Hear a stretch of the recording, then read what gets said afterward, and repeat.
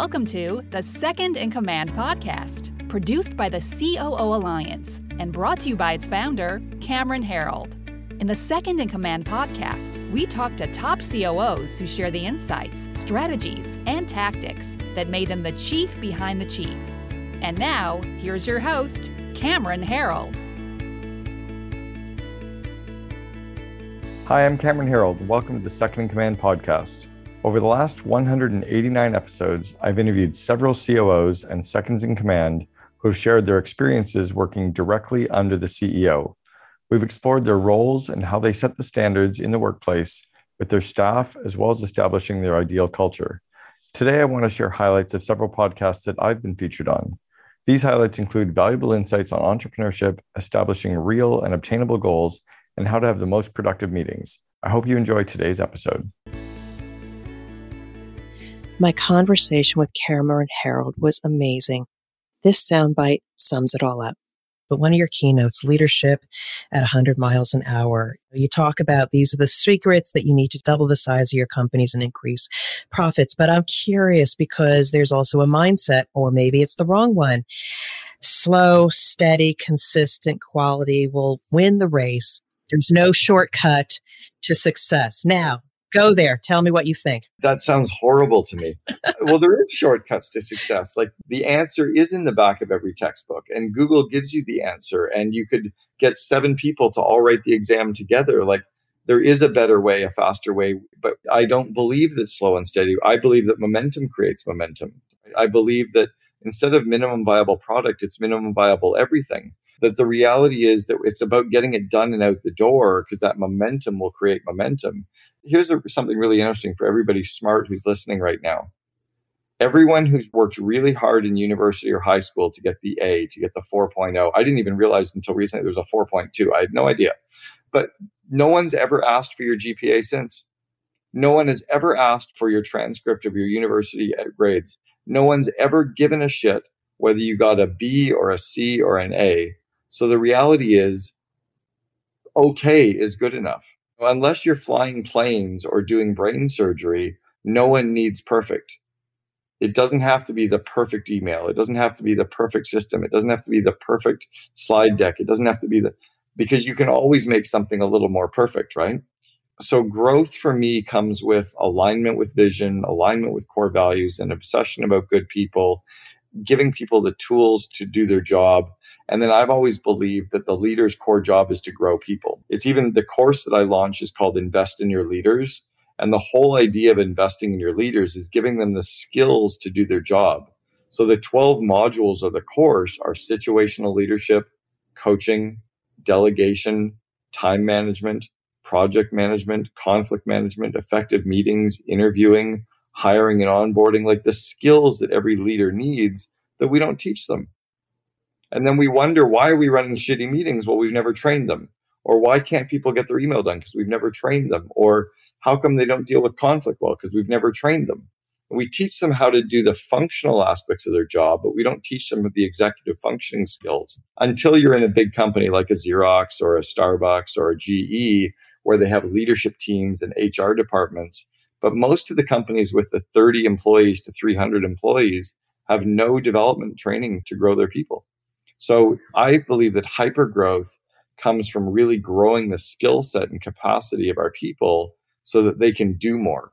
And then if we grow their confidence at the same time as we grow their skills, cheer them on, praise them, find areas they've done well in, celebrate successes, that energy fuels them to do more and take more and try more.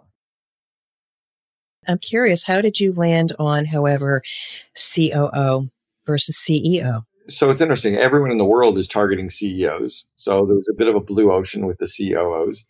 I had been a COO 3 times, where I was the second in command for this collision repair chain. I was effectively the second in command for this house painting business and running the West Coast of the US. And I was also the second in command for 1-800-GOT-JUNK and for the private currency company for a while when I was acting as president, reporting to their CEO. So I've been in that second in command role in these entrepreneurial organizations, and I saw there was a missing link there. In a lot of worlds, we're trying to teach the entrepreneur how to do stuff when they're not capable of doing it. They're capable of knowing what it has to get done, but the COO is capable of actually getting it done. And then 3 of my clients that I was coaching, their COOs wanted to get together and talk about the ideas. When you talk to an entrepreneur about recruiting, they're like, we got to get all the right people on the bus. And they feel like that was a discussion about recruiting. That's like a tagline from good to great. But when you talk to a COO about recruiting, they could spend 2 days dissecting top grading and dissecting the interview process and dissecting reference checks and scorecards. And so I just saw that need for them. And we started the organization. We've now got about 145 members from 17 countries around the world. Minimum criteria, you have to do at least 5 million in revenue just to join. We've actually added 9 new members in the last 9 days. So we're just actually hitting a bit of an inflection point now in our growth.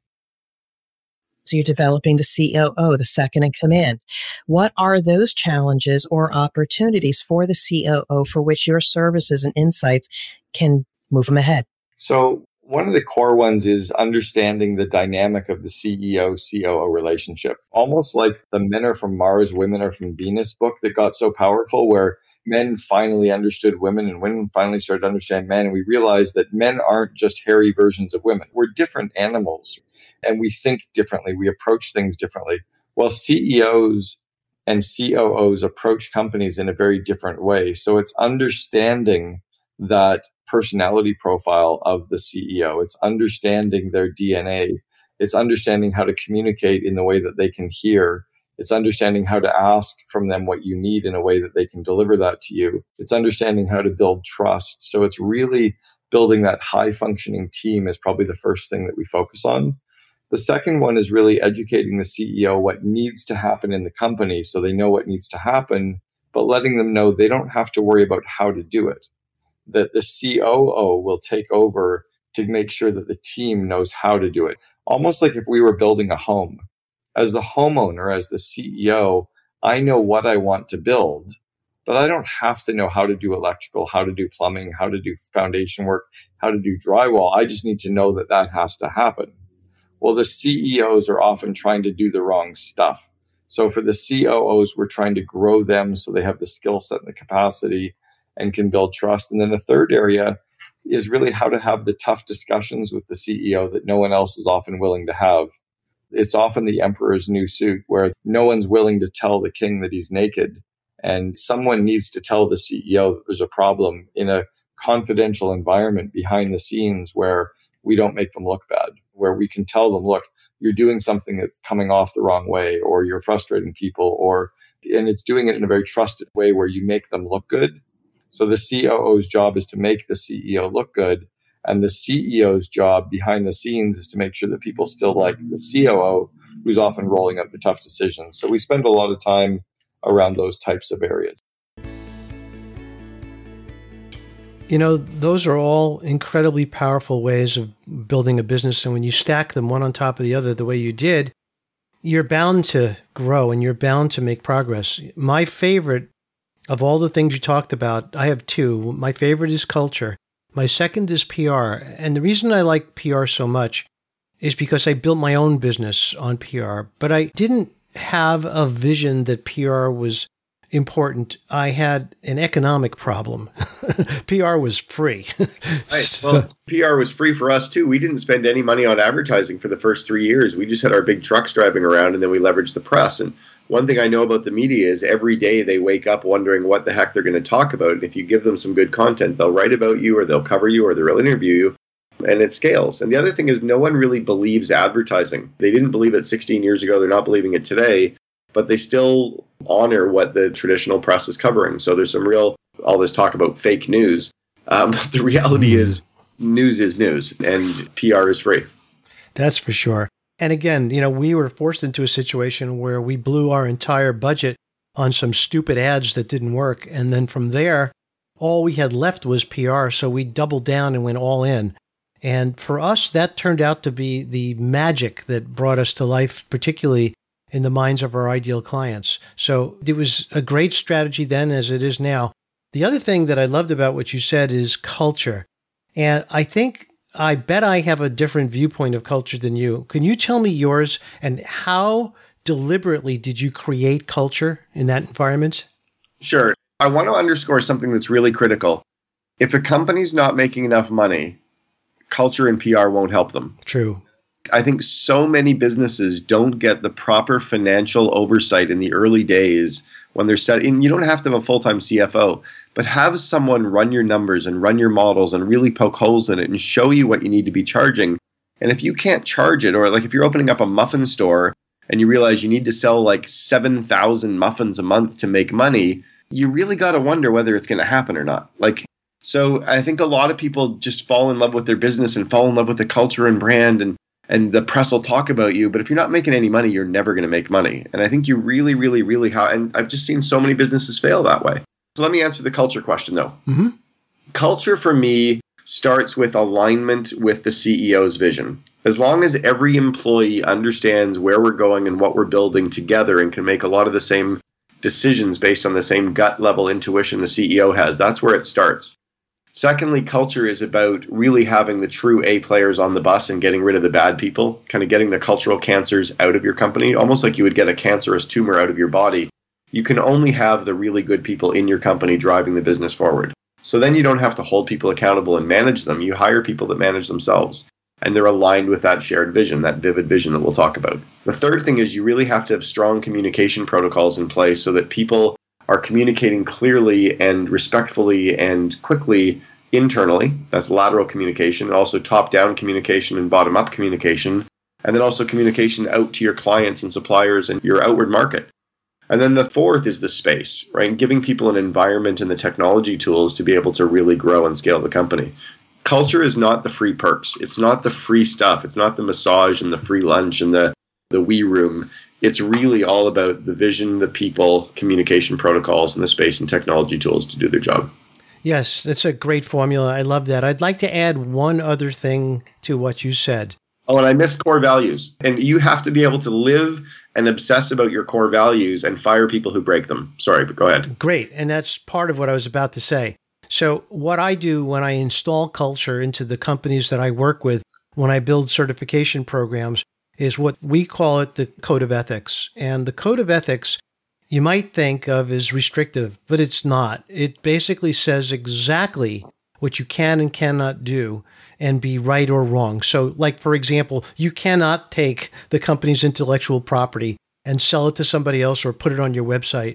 These are the sort of things that I'm talking about. And when you create this group of boundaries, it's where real freedom exists, because now when the CEO's why is fully understood and can be translated down to everybody in the organization, from the lowest to the highest person, and they understand their boundaries, and it's a great place that communication is encouraged, and we would encourage make mistakes, but when you do, also make solutions. And that helped the culture evolve into a place where no one was afraid of making mistakes as long as they weren't going to crash the company. Yeah, I call it a no blame environment. And then we also have the Michael Gerber idea of the people don't fail, systems fail. So you're always looking for the broken system or the missing system to fix, not blaming a person. People don't show up in the morning wanting to mess things up. They're trying to do the right thing, but they make mistakes. Maybe it's because they're carrying too many balls. Maybe it's because a system wasn't in place for them to follow, but no one's intentionally making a mistake. So find the system or that's broken or needs to be fixed. Great tip. And then create that no blame environment so people are okay with putting their hands up saying something's broken because they know no one's going to get in trouble for it. I'm so excited to have you. I was actually chatting, oh my gosh, this is probably well over a year ago now, chatting with my friend Azul, and I was listening, I believe I was listening to the How I Built This podcast when I heard the story about 1-800-GOT-JUNK and how I believe it was a feature in Fortune magazine, how one feature in Fortune magazine like blew up the business. And then I was talking to Azul about it, and he was like, hey, I know a guy named Cameron Herold who you should talk to about this. And then that's how he made the introduction. So am I right? Was it the How I Built This podcast where I heard that story? Yeah. Brian, was the founder of 1-800-GOT-JUNK, was on with Guy Raz. Guy and I hung out together at the TED conference 2 years ago. It was actually Fortune Small Business. It was the print edition of the magazine. And Justin Martin was the journalist, the writer who came out and spent a full day with us and wrote a really strong 2-page article with photos about 1-800-GOT-JUNK and covered Brian and I really extensively in the article. funny story. That article, that was in 2003 or 2004. Simon Sinek heard about us through that article, called me and asked if he could come for lunch. And I said, sure. And I said, do you want directions? And he goes, no, I'm coming from the airport. And I said, oh, where are you out of town? He said, no, I live in New York. I said, well, you just said you're flying from New York, or you're coming for lunch. He goes, yeah, I'm going to fly up from New York. I'll come for lunch, and then I'll take the red eye back to New York. And I'm like, for real? And he goes, yeah, I just need to find out if you guys are a real company or not.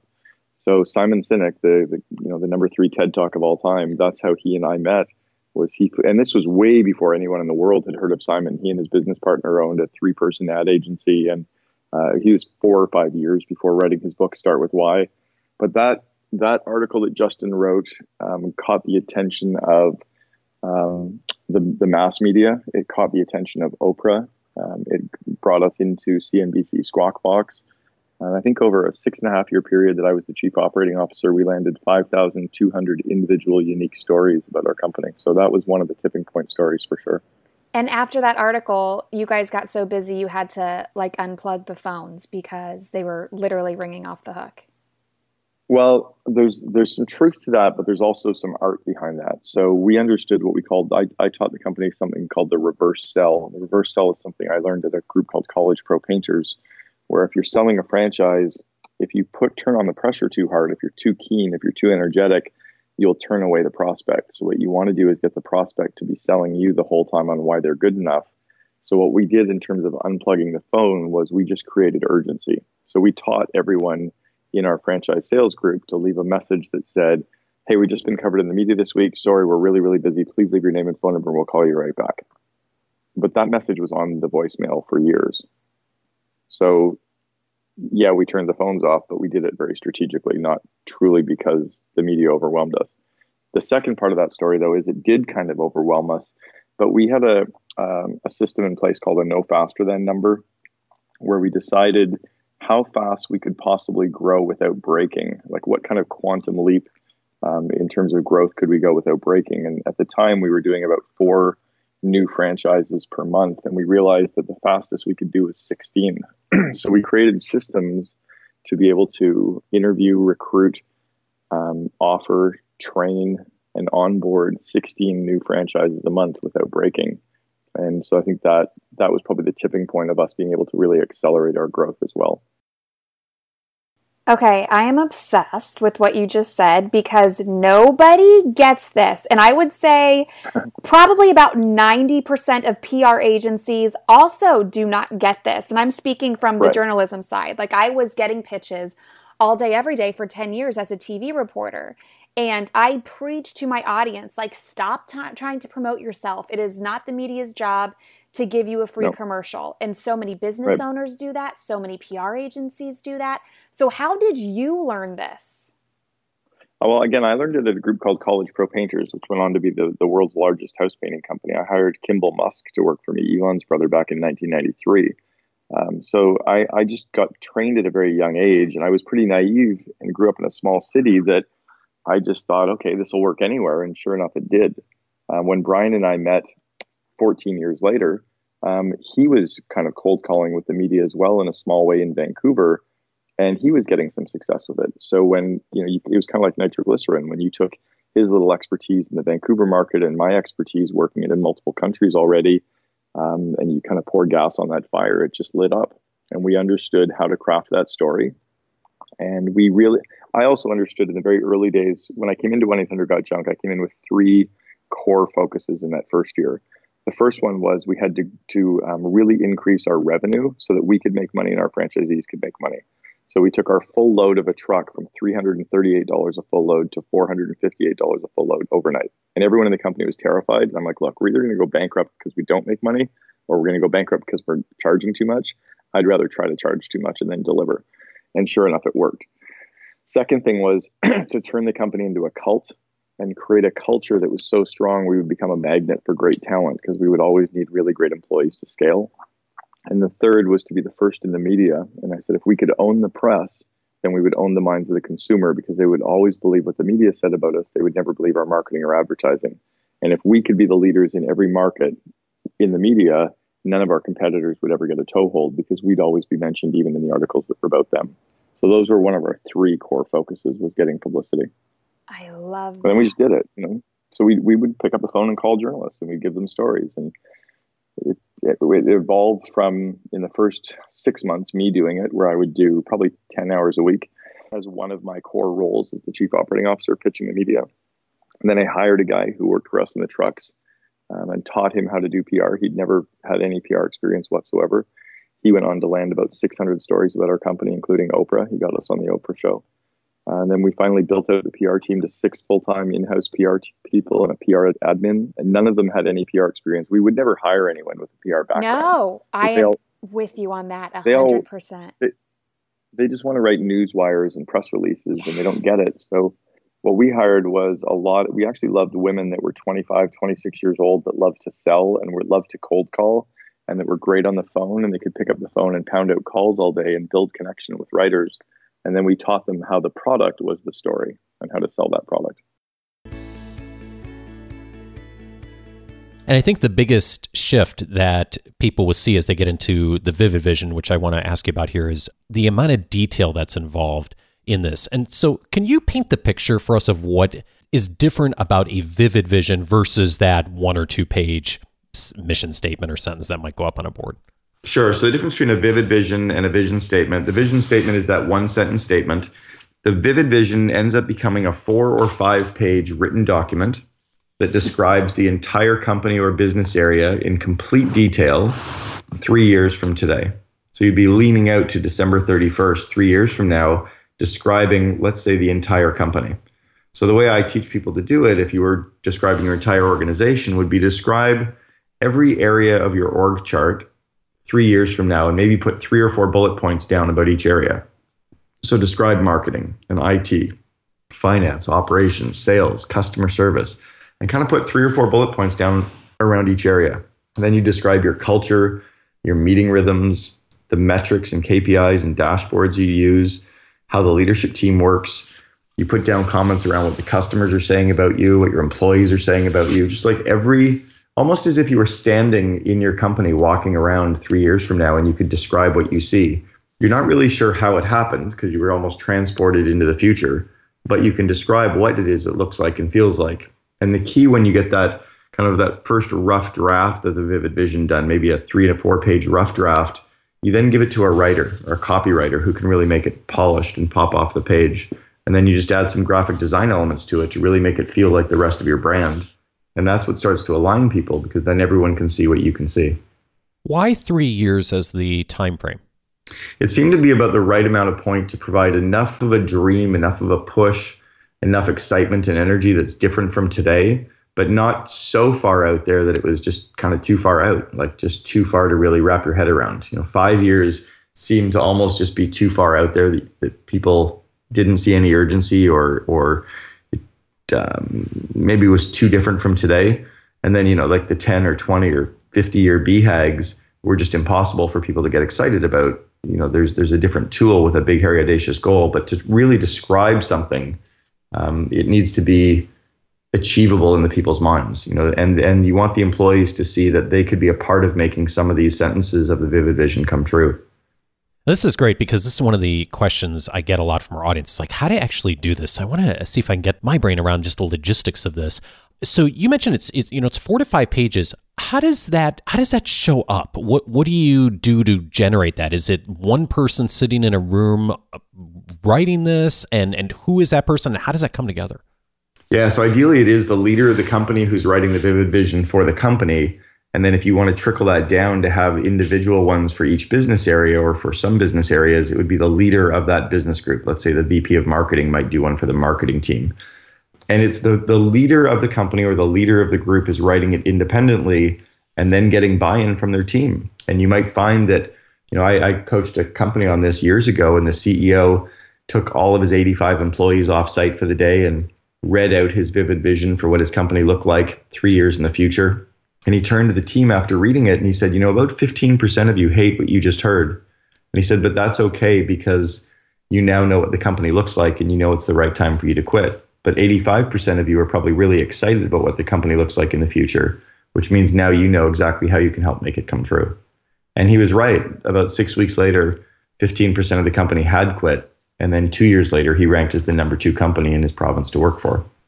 Well, that's interesting because I noticed that one of the things you teach is that when you articulate a vivid vision, the goal isn't necessarily to get something that everyone in the organization buys into right away. That a little bit of pushback is probably a good sign that you've created something that is powerful. Yeah, it's the key again is to get that almost like a magnet approach. You want to write the vivid vision in a way that it really magnetizes and pulls people toward you. In fact, you're going to be sharing a copy of the vivid vision with all potential employees, potential customers, potential suppliers, as well as your current employees, current suppliers, and current customers. You really want to pull people towards the organization. And if it's written in such a watered down way that it's trying to please everyone, it ends up pleasing no one. Got it. So I'm curious too, what precedes the getting into the room and writing it. So if you are the owner of the business or the leader of the division, prior to actually sitting down and starting to do that draft, what kind of thinking, conversations, listening should be happening that would inform what's going to go into those 4 to 5 pages? And it's funny that you said sitting in a room to do it, because I actually want people to get out of the room, get out of the office, get out of their boardrooms and go somewhere where they're inspired, somewhere around nature with no laptops, no iPads, no phones, and go with a notepad and a pen and just start mind mapping and dreaming about what the company looks and feels like. By the way, I have a book on vivid vision that talks about how to create the vivid vision concept, but it also talks about how to create one for your personal life or for your family. So the same principles, in terms of driving towards a goal apply. But you have to get out of the office to write one and just let your mind drift. Start by doing the mind map and jotting down a bunch of ideas. And if you're somewhere around nature, somewhere that you're inspired, or if it's in the middle of winter somewhere, I've gone to big ski lodges and sat, by big, huge fireplaces, or go to big, beautiful hotels and sit in the, a lobby area by a fireplace in a big, comfy leather chair and just let my mind drift and start dreaming, start writing down the ideas.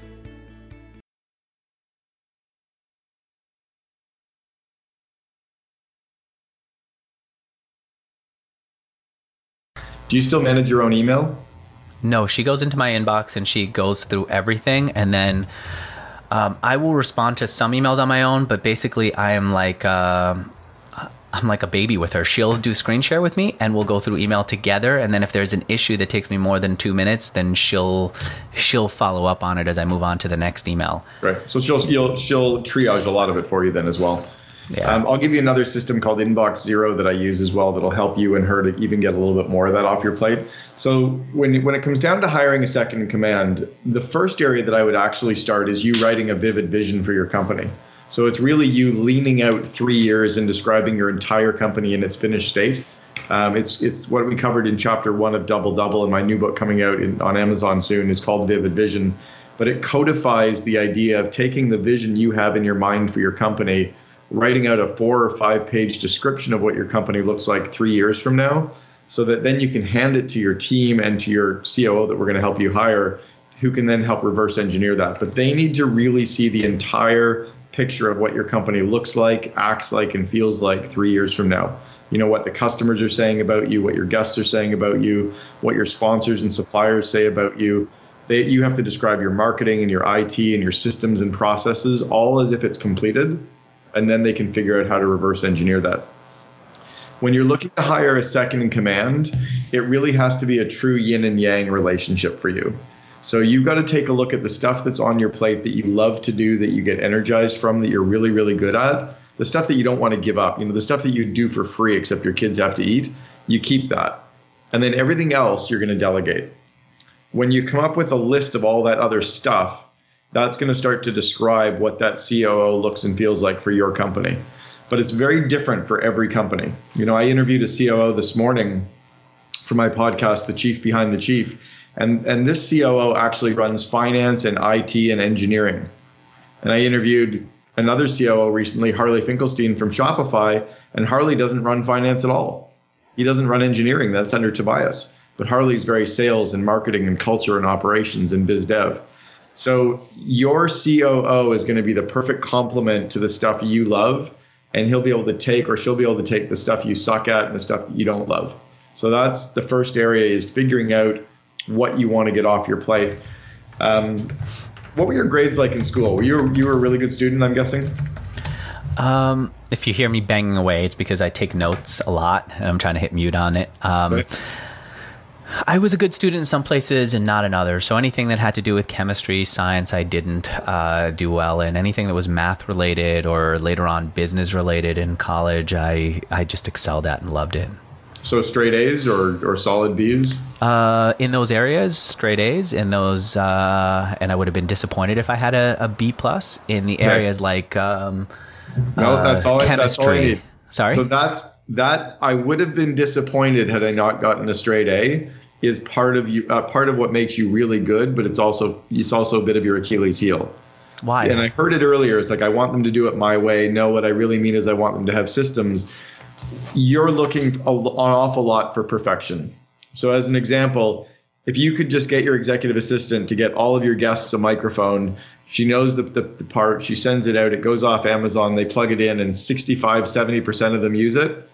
For me, that's a straight A. But for you, that would be an abysmal failure, because you're only going to be satisfied if 100% of your guests use it 100% of the time. You know what? You're absolutely right. I wouldn't, when you first said it, I disagreed with you. And then when you actually put a number to it, I said 65. This is just, it would be awful. I'm buying 100% and 65 are using it. 65 for me would be one of the most kick-ass, I don't know if you can see my university transcript, but it's bad. It's B, F, C minus, C minus, C, D minus, D minus, and that just continues all the way to fourth year. I would think of you as an A, like more of an A plus student than I am. No, not at all. I was always a C. I was 62% in high school, 62% in college, but I realized that no one was ever going to look at my transcript, so it didn't matter. So I became president of my fraternity. I was on the university ski team. I was doing student government. I was running a business. I had 12 employees when I was in second year university. So I was very active and engaged in everything else. And then school was kind of, yeah, I'll get that. And I think if you can bring a bit of that into your company, you win. I was coaching a CEO the other day. He'll do $6 million in revenue this year out of his dorm room at Cambridge. He's in third year school at Cambridge, made $2 million in profit, and he was wanting to quit. I'm like, you can't quit. If you're at Oxford, Cambridge, Harvard, and Yale, you stay in school, you finish, but I want you to not go after a 4.0. Be okay with getting a 2.8 for the first time in your life. Call mom and dad and say, look, I'm going to get a 70% average, and I'm going to make $3 million in profit in my last year. They'll be happy. And I think for you, it's a bit of the same thing. If you can move towards momentum creating momentum and not perfection creating momentum. You know, no one ever said perfect creates momentum. So just getting microphones out the door to the guests will wow them. It'll impress them. It'll be better sound quality. And if 70% of your podcasts are better, that's better. It's fascinating because, you know, we think of, as I said, we think of a monarchy as an absolute rule. And, you know, and I know that you're about flipping that pyramid upside down. And so it's very interesting. Yeah, one of the things that I worked with them on was really actually caring about their core values. And I said, you can't walk around saying that you want to build a great country or a great group of businesses without actually giving a shit about your people. Like, you have to care about the core values, which means you have to live them. And I really pushed hard on that. And it was really confrontational because they weren't really ready to hear it. You know, they were, because it's a different world over there in the Middle East. So, but I'm like, no, you actually have to care. Like, you have to decide. You can't walk both sides. You can't say I want to build a great company and still be a jerk, right? There's a lot of people saying, a lot of people practicing that though. Or they just don't, or they placate. Like Enron had core values. Enron's core values were in their marketing on their wall, but they didn't live them. No, that's what I'm saying. There's a lot of people doing that. These are our values, and we stand by them, except that we don't. You know, the wireless carrier that I've worked with is Sprint. So I've done coaching with Marcelo Claret, who's the CEO of Sprint, and I also coached one of his second in commands. And he cares. Like, he obsesses about core values. He obsesses about the customer. He obsesses about cutting waste and getting rid of the bureaucracy and getting rid of all the private expense accounts. And he runs it like an entrepreneur, but he was an entrepreneur before he went in.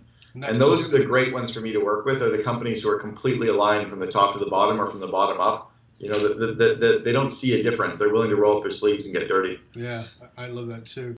So you just said something earlier. You said when you think about Brian from 1-800-GOT-JUNK, when you think about Joe from Genius Network, when you think about Dave Asprey from Bulletproof, you said they all obsess about it, right? They're all eat, sleep, live, breathe. I believe the most successful people in the world are obsessed.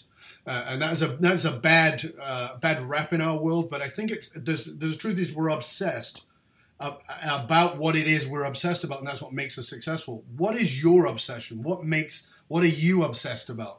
I'm obsessed with helping entrepreneurs make their dreams happen. It's the reason I created the concept of the Vivid Vision, and is why I started the COO Alliance. Like, I was getting so tired of going to, there's a million groups for entrepreneurs. You got YPO and EO and Vistage and Genius Network and Mastermind Talks and Maverick and GoBundance and Baby Bathwater and Davos and TED. And you got all these places where entrepreneurs hang out. Yeah. But there's places for marketers and engineers and lawyers, but there was never a place for the COO. Right. So I wanted to help the COO grow. So we started the COO Alliance to help the entrepreneur, but it's always helping the entrepreneur. At the end of the day, I'm obsessed about helping entrepreneurs. I would do it for free, except my kids have to eat.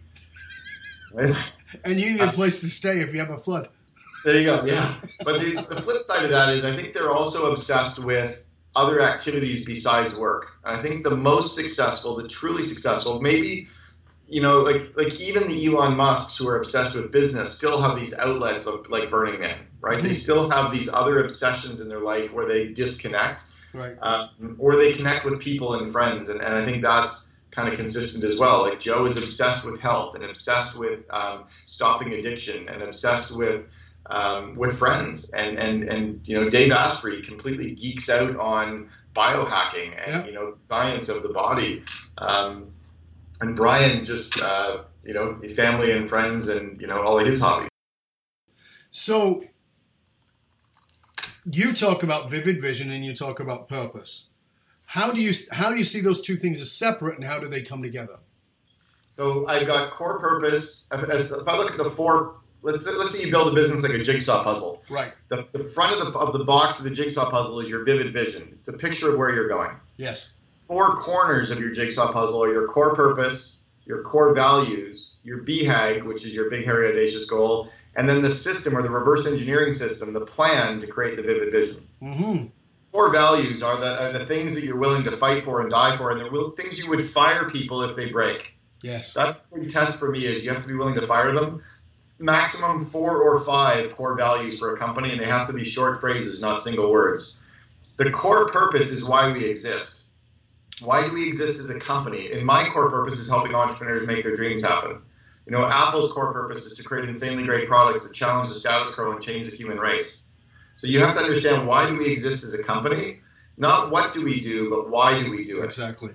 Right? And then the big, hairy, audacious goal is that pursuit that you're after for the next 20 or 30 years that from the outside world people don't think could happen, but inside you might think is possible. And it often doesn't have anything to do with what you do. Microsoft's from 30 years ago was putting a computer on every desktop, and they didn't even make computers. No. Right? So their BHAG was related to, if they made this insanely great software, people would want to have a computer to use their software. Yeah. That's when you know you've nailed the BHAG. You've been listening to Second in Command, brought to you by COO Alliance founder Cameron Herold. If you enjoyed this episode, please be sure to subscribe. For more best practices from industry-leading COOs, visit COOalliance.com.